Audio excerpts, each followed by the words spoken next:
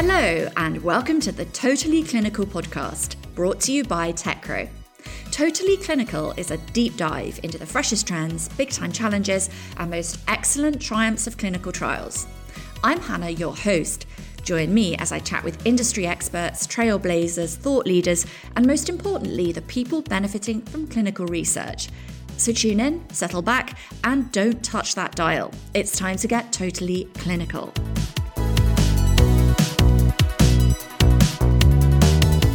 This week, I'm joined by TechCrow's Maria Milas. Maria is an expert in clinical research with years of experience working in clinical research associate positions for the likes of ICON and IQVIA. She's here on the podcast to give us a glimpse into the life of a CRA. Maria discusses how technology is reshaping the patient-CRA relationship, why she's happy to leave her hectic flying schedule behind post-pandemic, and her struggle remembering 180 pages of the protocol. Welcome, Maria. So could you start by talking the audience through your typical day? As a CRA, let's say that you have two main different types of activities, different days, I would say. So it really depends if you are going to have a monitoring visit, which means you're going on site, or nowadays, let's say if it's a remote monitoring visit, but let's say you're going on site. And then a different type of day of activity would be an office day. So let's go first to the office day, which I would say it's more boring and not so exciting. And then we go to a monitoring visit. So if I am not on a monitoring visit, I would probably, check on my emails, see if there's anything urgent. Probably I would get around 3 to 5 phone calls from my sites in the different trials I'm working on, asking for doubts, support, or guidance, how to proceed with whatever activities they're doing today. I might also have a look at if I had any monitoring visits, I would be doing the reports, or if the reports have already been reviewed by the clinical trial manager, I might have to do a second review and then do some modifications or changes, or maybe some extra information that is needed. So there's a lot of small activities that you have to do in order to keep control of the status at the site of the clinical trial. And that would be more or less an office day for a CRA. And I imagine a typical day at a site would look very different. If I was going on to a site for a monitoring visit, I would probably start the day traveling. Maybe if I want to just go the same day, probably wake up at really early, maybe 3, 4 a.m., catch a flight really early, go to wherever your site is, maybe an hour and a half flight. And then I would probably reach the site, and then I will see who I need to meet. Maybe I am meeting the PI in that day, or maybe I am meeting the study coordinator. So, starting from there, I would need to find usually a place where to monitor. There's sites who have a specific room, let's say for the CRAs to do the monitoring visit. There are sites who don't. So usually you can be working in the investigator's office, or in any office that anywhere you can find a spot and put your laptop on a desk. So that I would probably just spend my full day doing monitoring of the data, which means you would make sure that what's in the CRF in the system is accurate with what we have of in the medical history records. So there's not only that, but I would say that's the main goal of a monitoring visit. Sounds like a long day. What about some of the other tasks? You have all the trainings of the site staff. You have review of the ISF. You would be also going to the pharmacy for a visit, short visit, probably 1-2 hours visit in that day, and check on the stock of the drug, whatever drug you're using in the trial. And again, you also have to make sure that the site staff at the pharmacy is also trained with the most current versions of the documents in the clinical trial. And then probably I would meet back with the investigator or the study coordinator at the end of the day, and we would discuss findings or queries, or if there's anything that needs to be done, further actions. And then I would probably, if it's just a 1-day monitoring visit, I would take a train or a flight back home Or if it's a 2 days, I would just stay overnight and do the same thing tomorrow. So I imagine much of that must have moved online now due to COVID. Mm-hmm. Absolutely. So I would say that when I started, I must have had maybe 20% of my sites doing remote monitoring. And this has changed to, I would say, 80%. So that's a lot. It's a huge increase, which for a CRA means less traveling. Most of us will be happy with that because we spend a lot on the road.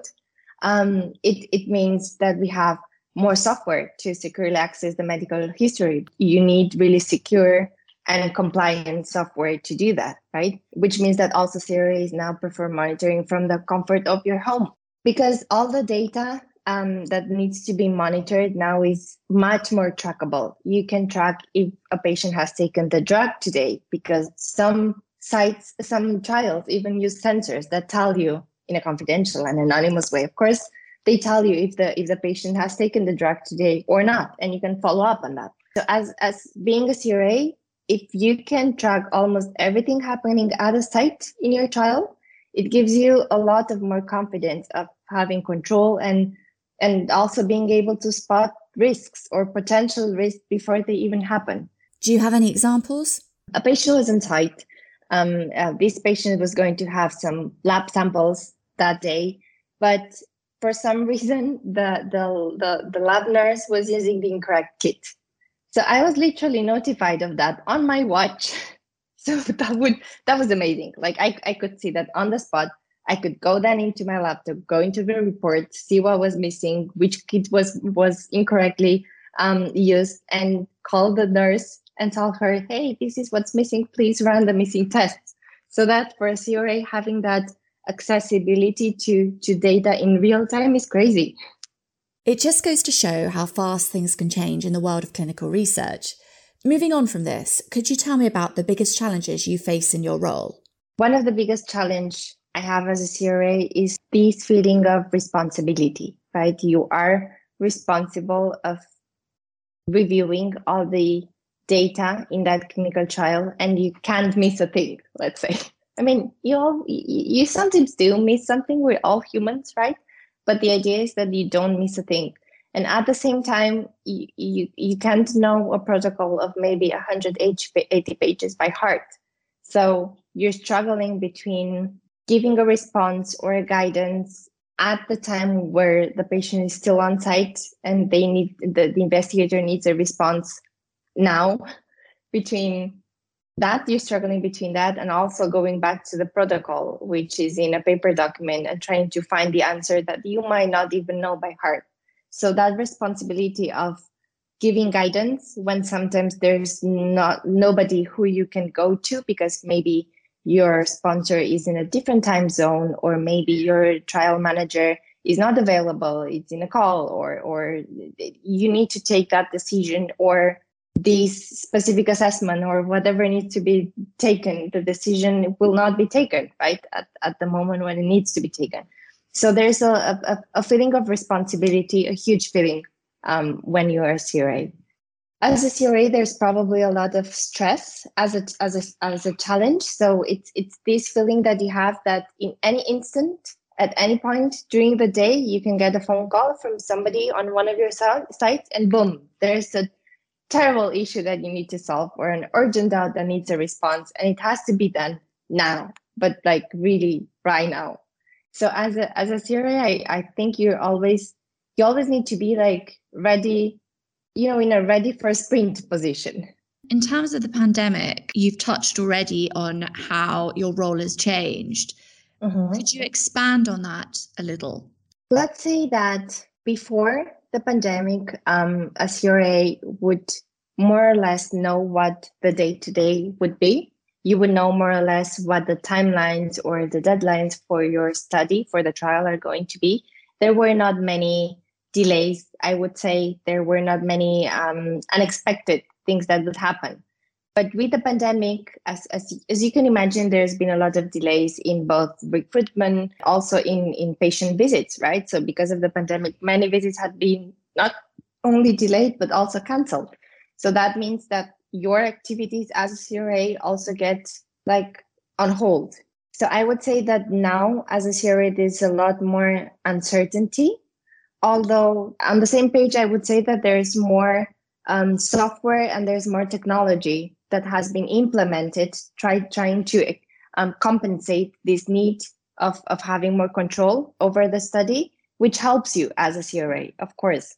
But there is still that feeling of something can happen at any point, and we need to adapt both the protocol, both the procedures of the trial, and you as a CRA, you have to adapt as well. Could you explain a bit more about this, how you adapt? Instead of going to a site where you're going to do a remote monitoring visit, maybe instead of doing a frequency of 8 to 12 weeks, you're going to do a monitoring visit every 4 weeks, trying to compensate that potential risk of not knowing what's happening at the site. And same happens for the investigators. There's windows in the protocols for the patient visits, right? So let's say that you are supposed to have a patient coming in next week and you have a 3 days window. So there's a lot of uncertainty because you don't even know if the patient is going to be able to make it to the site. I would say this has changed a lot in the CRA role. You need to be a lot more adapting to the new circumstances and of course to learn new vendors, new technologies, new supports, new infrastructure that nowadays we have and we didn't used to have. There's been a lot of talk about the inevitability of decentralized trials. What do you think about this, and how do you see your role changing in the future? I definitely think it's a matter of perspectives. There's this word constantly in clinical trials that we hear it every day, which is patient centricity. So definitely patient centricity should be at the forefront of our minds, and moving clinical trial activities to a maybe more local and or more digital setting could be more attractive for patients. I remember an article saying that 70% of the patients in a clinical trials actually live more than 2 hours away from a research site. So there's this inconvenience of traveling to the sites that is taken away with decentralized trials, or at least the frequency. They don't have to go every single visit to the site. And do you think we'll see more efficient trials if we move towards decentralized hybrid models? I believe that there will definitely be an increase in efficiency of a trial with decentralized trials. I mean, we can see that it accelerates patient recruitment. It increases also participant diversity because you can reach a broader, let's say, sample of patients. But there also will be some challenges. And I can think of, if a trial visit is run over the phone, how you can ensure patient's identity, or how can you ensure whoever else is on the phone at that moment? Having more technology means that there is a higher volume of data that needs to be managed and processed, but at some point technology could fail and you could lose patient data, which is crucial. We have to adapt. It's evident that technology has played a major role in improving your work life as a CRA. So moving to work for a technology company like Techro seems like a natural move. To finish, could you give the audience some insight into how Techro streamlines communication and makes the clinical trial process more efficient? That's a good question. Let's say that until now, or still now, the usual communication flow would be sites go to CRA, CRA goes to sponsor goes back to CRA, and CRA goes back to sites. So that will be like the standard flow, which means, in words, if an investigator has a doubt, has a question, or a study coordinator wants to check something, they will probably contact you, the local CRA, sometimes even because you are in their time zone or you speak their language or they have your phone number. And then you as a CRA, if you don't have that answer, you would probably go to the sponsor directly, who has the medical advisor. They would get back to you with a response probably the following day, because usually if you are based in Europe and your sponsor is based in the US, you have this time zone difference. And then following day, as a CRA, you can go back to your investigators and give them the response. With Techro, what we've seen is that an investigator, instead of going to CRA and waiting maybe for an email to be responded, maybe for somebody to pick up the phone, or maybe just waiting for the CRA to go to a medical expert and then have a response, and come back the following day. Now with Tecro, sites can actually just on their phone, open the chat, open a direct communication channel, let's say, with medical experts, and just put their question. And in a matter of minutes, they have the response to their question. Now, these experts, of course, the CRA can be one of the experts that are delegated, that are in this chat group, but there could be also maybe some medical advisors from different time zones, or some other CRAs from different time zones, or study managers. So what we see is that with Tecro, the investigators, the sites don't depend on one single person to get a response, and they don't have to wait, which means the activity at site and as well as the enrollment, but the activity is much faster. It's more efficient, and they actually get what they need while the patient is still on site without needs of delays or reaching any contact that you possibly could get. So do you have any specific examples of how Tecro has helped site staff? I was on a monitoring visit in one of the big hospitals in Zaragoza here in Spain. So I was monitoring from the PI's office. Of course, I struggled with finding a spot where to put my laptop, honestly, because imagine her desk. There were around 15 or more paper protocols scattered all over the desk. So, I met with her. We discussed how the day is going to be run. So she goes and she sees a patient. Meanwhile, I'm doing monitoring visit. But after just some minutes, she comes back in a hurry. And she starts looking for a specific protocol of the study that she was performing the visit at that moment. But she couldn't find it. And of course, she couldn't find it because there were so many booklets, the paper protocols on her desk. So the issue was she had this doubt. Her CRA didn't pick the phone. Her sponsor was in the US. I couldn't help, of course, because I was a CRA, but in a different study. I didn't have the response of her study, right? So the obvious question was, hey, do you have Tecro on your phone? So, when you can see on someone's face when they go from intense stress to complete relief. So that was her face when she realized that she had Tecro. That's great. Yeah, that was really nice to see how she had a tool that she could use to get a response right there when the patient was still there, and she came from complete stress of what to do, not knowing who to reach to. Another example I can think of is, so I was traveling to Vigo. Vigo is a smaller city in the north of Spain. The phone connection was not very good there. So I knew where I had to meet with the study coordinator. So I was at the meeting point. The study coordinator was not showing up. 20 minutes went by. The PI was not answering the phone. So I knew I had to reach her backup. But because I was not expecting that, I did not have her backup's contact. So, okay, I had to look for a cafe where I had a little bit of better internet connection, log into my laptop, log into SharePoint, get her phone number, then try to contact her, talk to her, and go back to the site to the meeting point. So that meant a delay of maybe an hour. I didn't have Tecro at that moment, but if I had it, it would have literally been just a matter of logging into Tecro and looking at the site's contact cards. And let's say that my problem would have been solved instead of 40 minutes in 2 minutes. Thank you, Maria, for giving us a glimpse into your important role as a CRA and how it's changed in such a short period of time. And thank you to all the listeners for tuning in today. And that's your dose of Totally Clinical. For all the listeners out there, you can follow Tecro on Twitter. The handle is @TecroOfficial, LinkedIn and Facebook, and subscribe to our YouTube channel. And of course, download the Totally Clinical podcast on Apple, Spotify, and Google. See you on your next visit, and remember to bring your friends. Thanks for listening. Goodbye.